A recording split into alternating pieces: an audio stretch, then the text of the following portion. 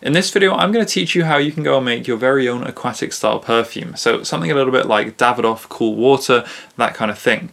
At the end of the video, I'm actually going to give you my skeleton formula for this aquatic style of perfume, and that's something you can go and make yourself or modify it to your own needs. For example, if you like a certain raw material, you can go and add that in there, or you can remove bits which you don't like so much, change around the levels, and come up with your very own custom aquatic perfume. Before we get into that, however, I'm going to go over my top 4 raw materials for making these aquatic style perfumes. Now, these aren't all essential. You don't find them necessarily in every single aquatic perfume. You could leave some out, and there are a load of other raw materials which you could also put in. For example, there's a load of different synthetic raw materials that have different aquatic smells, and I won't cover them all in this video because there are quite a lot of them and I don't have time.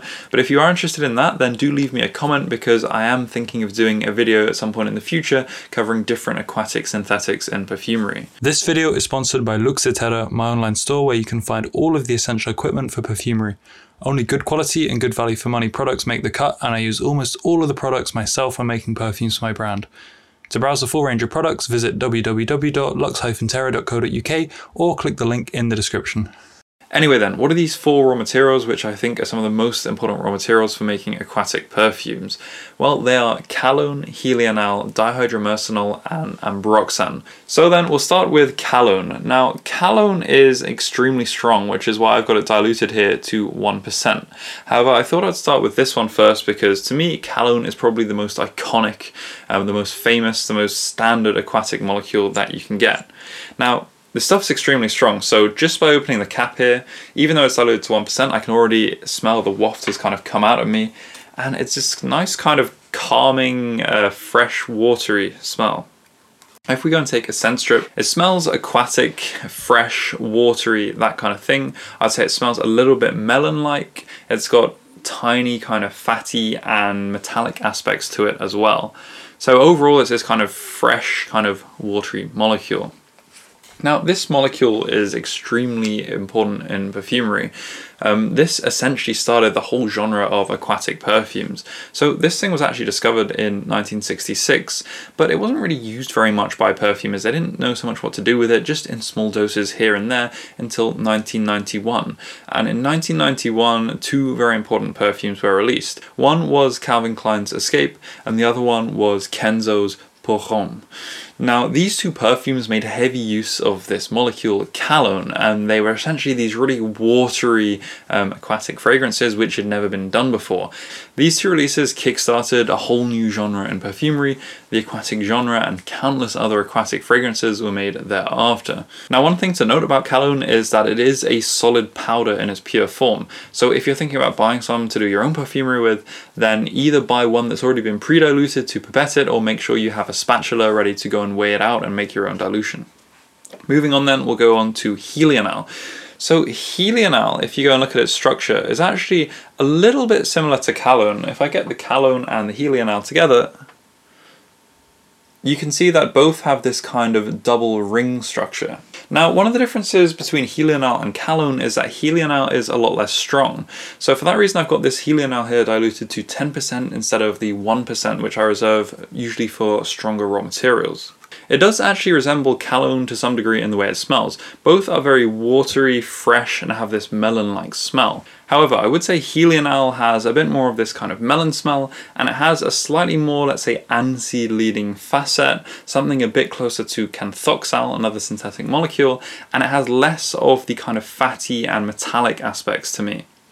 Now, the other thing about helianal is it's a lot weaker, and you especially find this in blends, and that means it usually is something that you can put in a little bit stronger than calone.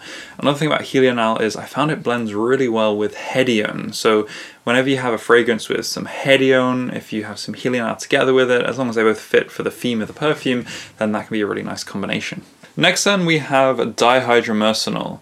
Now this molecule is something that again is really widely used in perfumery, and it's often paired with helianal, calone, that kind of thing to make these kind of fresh men's aftershave smelling fragrances. Now again, I've got some here diluted to 10%, and this one is a lot more of a top note, whereas helianal and calone, I would say they're mid to base notes, that kind of thing, and they last quite a long time. Dihydromercenol is more of a top to mid note, it doesn't last that long. Now this smells very clean and fresh, and it's apparently traditionally been used in lime fragrances, citrus fragrances, lily of the valley, that kind of thing. However, since the advent of this aquatic genre, it's frequently been used in those aquatic style fragrances as well. It's really common in men's aftershave, and if you smelled much fresh men's aftershave, if you smell this molecule, you will immediately recognize it. In fact, this molecule is one of those aha moments I had in perfumery. When I first smelled it, I suddenly realized, okay, this is how they go and make that kind of smell, if you know what I mean. So get some of this, it's really useful. Now the only thing about dihydromercenol is that it is something that's been used a lot in cleaning products, shampoos, that kind of thing, because it just lends itself well to that, say, fresh shower gel or that kind of product. And because it's been overused in so many men's aftershaves, I mean cheap ones, and also shampoos, that kind of thing, because it's so widespread. And to be fair, that's because it is quite a beautiful smell, but because it's been so overused and associated with other products, there are now a growing number of people who actually actively dislike this smell because it associates for them with that kind of thing, like cheap men's aftershave, cleaning product, shampoo, blah blah blah. So I would recommend you get some of this dihydromercenol. I think it's a really important tool in the perfumer's arsenal, and especially when making certain kind of fragrances like these aquatic fragrances, I would say it's completely indispensable, but just do be careful when you use it. You don't have to necessarily make it really strong, just a touch can help, whereas if you overdose it, it can make your perfume reek of that kind of smell, which can put off some people. I think it's one of those things where you just have to use a little bit of nuance and kind of consider if it's the right thing for the situation or not. Finally then, we have Ambroxan. Now I like to use the Ambrofix variant, but there are quite a lot of different variants of Ambroxan out there, and some people prefer different ones, so you can choose which one you prefer. Now if you want to know more about Ambroxan, then definitely watch the video I made on it, because I think that's the best way that I can describe to you all the details about Ambroxan. But we'll just have a quick smell of it now. And yeah, it's basically this very projecting, kind of radiant, golden, ambery, slightly marine smell. It's very, I would say, just pleasant and calming, that kind of thing. So at this point you're probably asking, where's the formula, man? That's all I wanted from this video, just the formula for the perfume. Okay, I'll give you the formula. So in this formula, this is something that you can treat a bit like a perfume base, as I like to call it. You could almost treat this as an accord, which you could make up, say, 50% or so of your perfume formula out of, or you could just even go and use it yourself if you really wanted to. So in this formula, I've dosed cologne actually really strongly. Usually you wouldn't dose cologne this strongly, but you know, this is meant to be a super mega aquatic perfume that's just plain old in your face, really aquatic. So I thought for this example we could take a bit of liberty and overdose the cologne. So in the final formula, or the total concentration, cologne is at 0.5%, which again is really strong for cologne. If you're looking at it in terms of fragrance concentrate, that's 5% cologne, which is a little bit crazy. Next we have Helional. So this one is dosed a bit more strongly. This one is 1% in the final formula. If you want to get to the percent concentrate for any of these, you just multiply it by 10, because I'm using a 10% formula overall. Dihydromercenol, this one was at 0.82%. You can put this a little bit lower or a little bit higher. If you put it more towards 1%, you're really veering into very strong dihydromercenol smell. I find, you know, somewhere a little bit lower, around 0.5% in the formula can usually be a pretty good level for dihydromercenol. Even then, it will still be noticeable. Then we have the Ambrofix, and in this formula it's at 0.34% in the final formula. I think this is a little bit on the strong side, but again, we are really going for this strong aquatic perfume, and this stuff will kind of give you that longevity, give you that projection, give you that kind of classic aftershavey kind of smell. So you know what, for this situation I think it's okay. Then we have some other things that I added.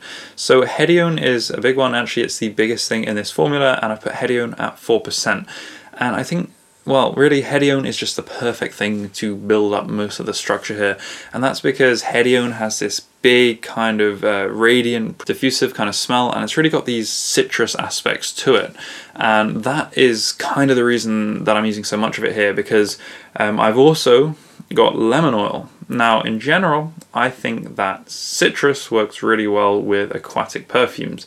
Now, you could use any citrus, but I like to use lemon oil. I think that's my favorite one for this kind of fresh aquatic perfume, because when you've got the kind of fresh, watery notes, and then you've got the kind of breezy notes, like you've got the hedione, the helianal, I think having some lemon oil, it just makes you think of that nice, fresh kind of zingy Mediterranean, that kind of vibe.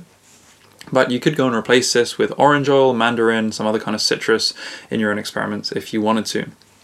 So for me, the hedione really, its citrus aspects blend nicely with this lemon, this helianal, and overall we've got this kind of arc of like citrus notes into kind of transparent notes like the hedione, the ambroxan, and then the fresh aquatic notes like the helianal and the calone.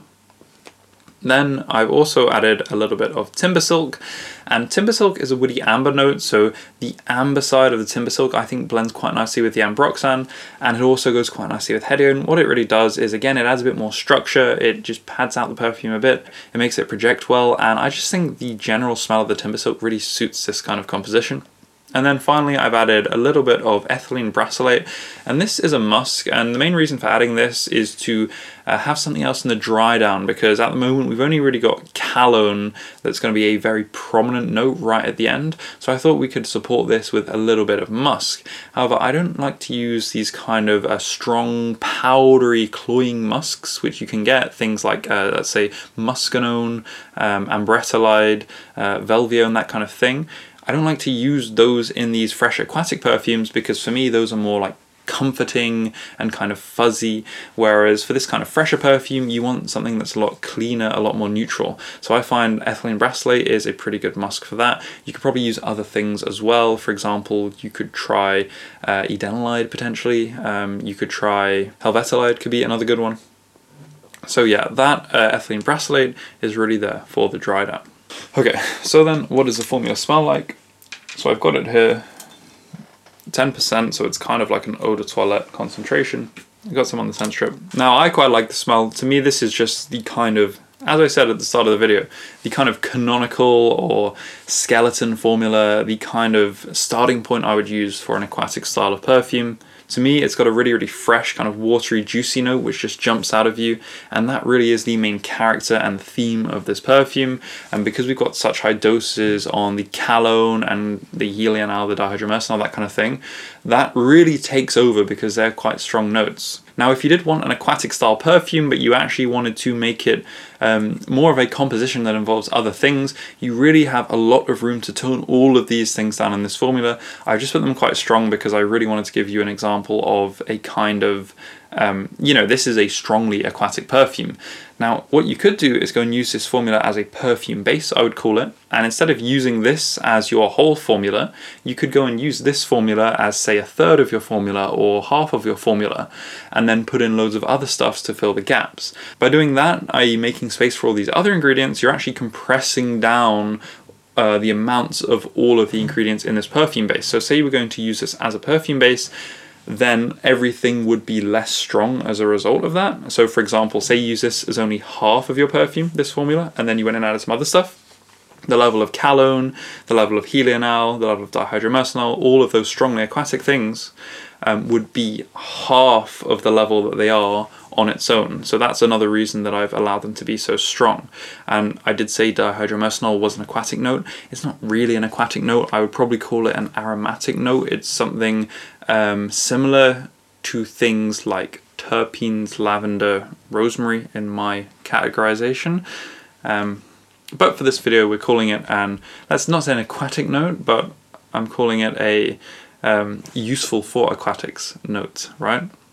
And just blends well with them. So you can smell the dihydromercenol here, you can smell the calone helianal complex, and the hedione and timber silk just the version of Ice Sweet Super that I'm using, provide this lovely kind of radiant, velvety, lifting, slightly citrus from the hedione, this kind of sparkling effect. The sparkling is probably more from the hedione, and then the lemon oil as well. It's not something you really notice. You don't get a lemony smell, but the way it sits in this formula, it just, I would say, harmonizes really nicely with that hedione to provide this sunny, fresh kind of feeling. And also the watery notes seem to almost go with the kind of lemony notes, because you know lemon's got this kind of like juiciness to it, and it kind of all melds together into this juicy, fresh feeling. And the ambroxan in there, again, this is not something that you can specifically smell itself, but this is something that you can notice the kind of effect of, the way that it kind of makes the whole perfume just kind of jump out at you and kind of smell it from across the room. And finally, that ethylene brassylate, that musk, again, that's not something you really pick up, especially straight away, because you've got a lot of other loud ingredients, things like the actual aquatics themselves and the dihydromercenol. But the ethylene brassylate does help to kind of just fill out some of the gaps. And more importantly, when you have the dry down, so after quite a long time, if you leave this for a few days on the scent strip, then that really supports the remnants of the other notes into not smelling just kind of like, well, them on their own, but it actually just helps bind them together into a bit more of a perfume-y like smell. So yeah, there you have it. That is my basic skeleton aquatic perfume base / perfume, however you want to use it. Feel free to go and make this formula yourself, try it out. Hopefully you learn something from it, and hopefully you can find it useful. If you want more formulas like this, things for perfume bases or even accords, then definitely check out the other videos on my channel, because I've got a lot of other videos like this where I give you my formulas for things. And if you like this kind of video, then definitely like and subscribe, because if you do that, then YouTube is more likely to put more of these videos that I make in the future out to you, so you see them. So thank you very much for watching the video, and I hope you have a lovely week. I'll see you next time.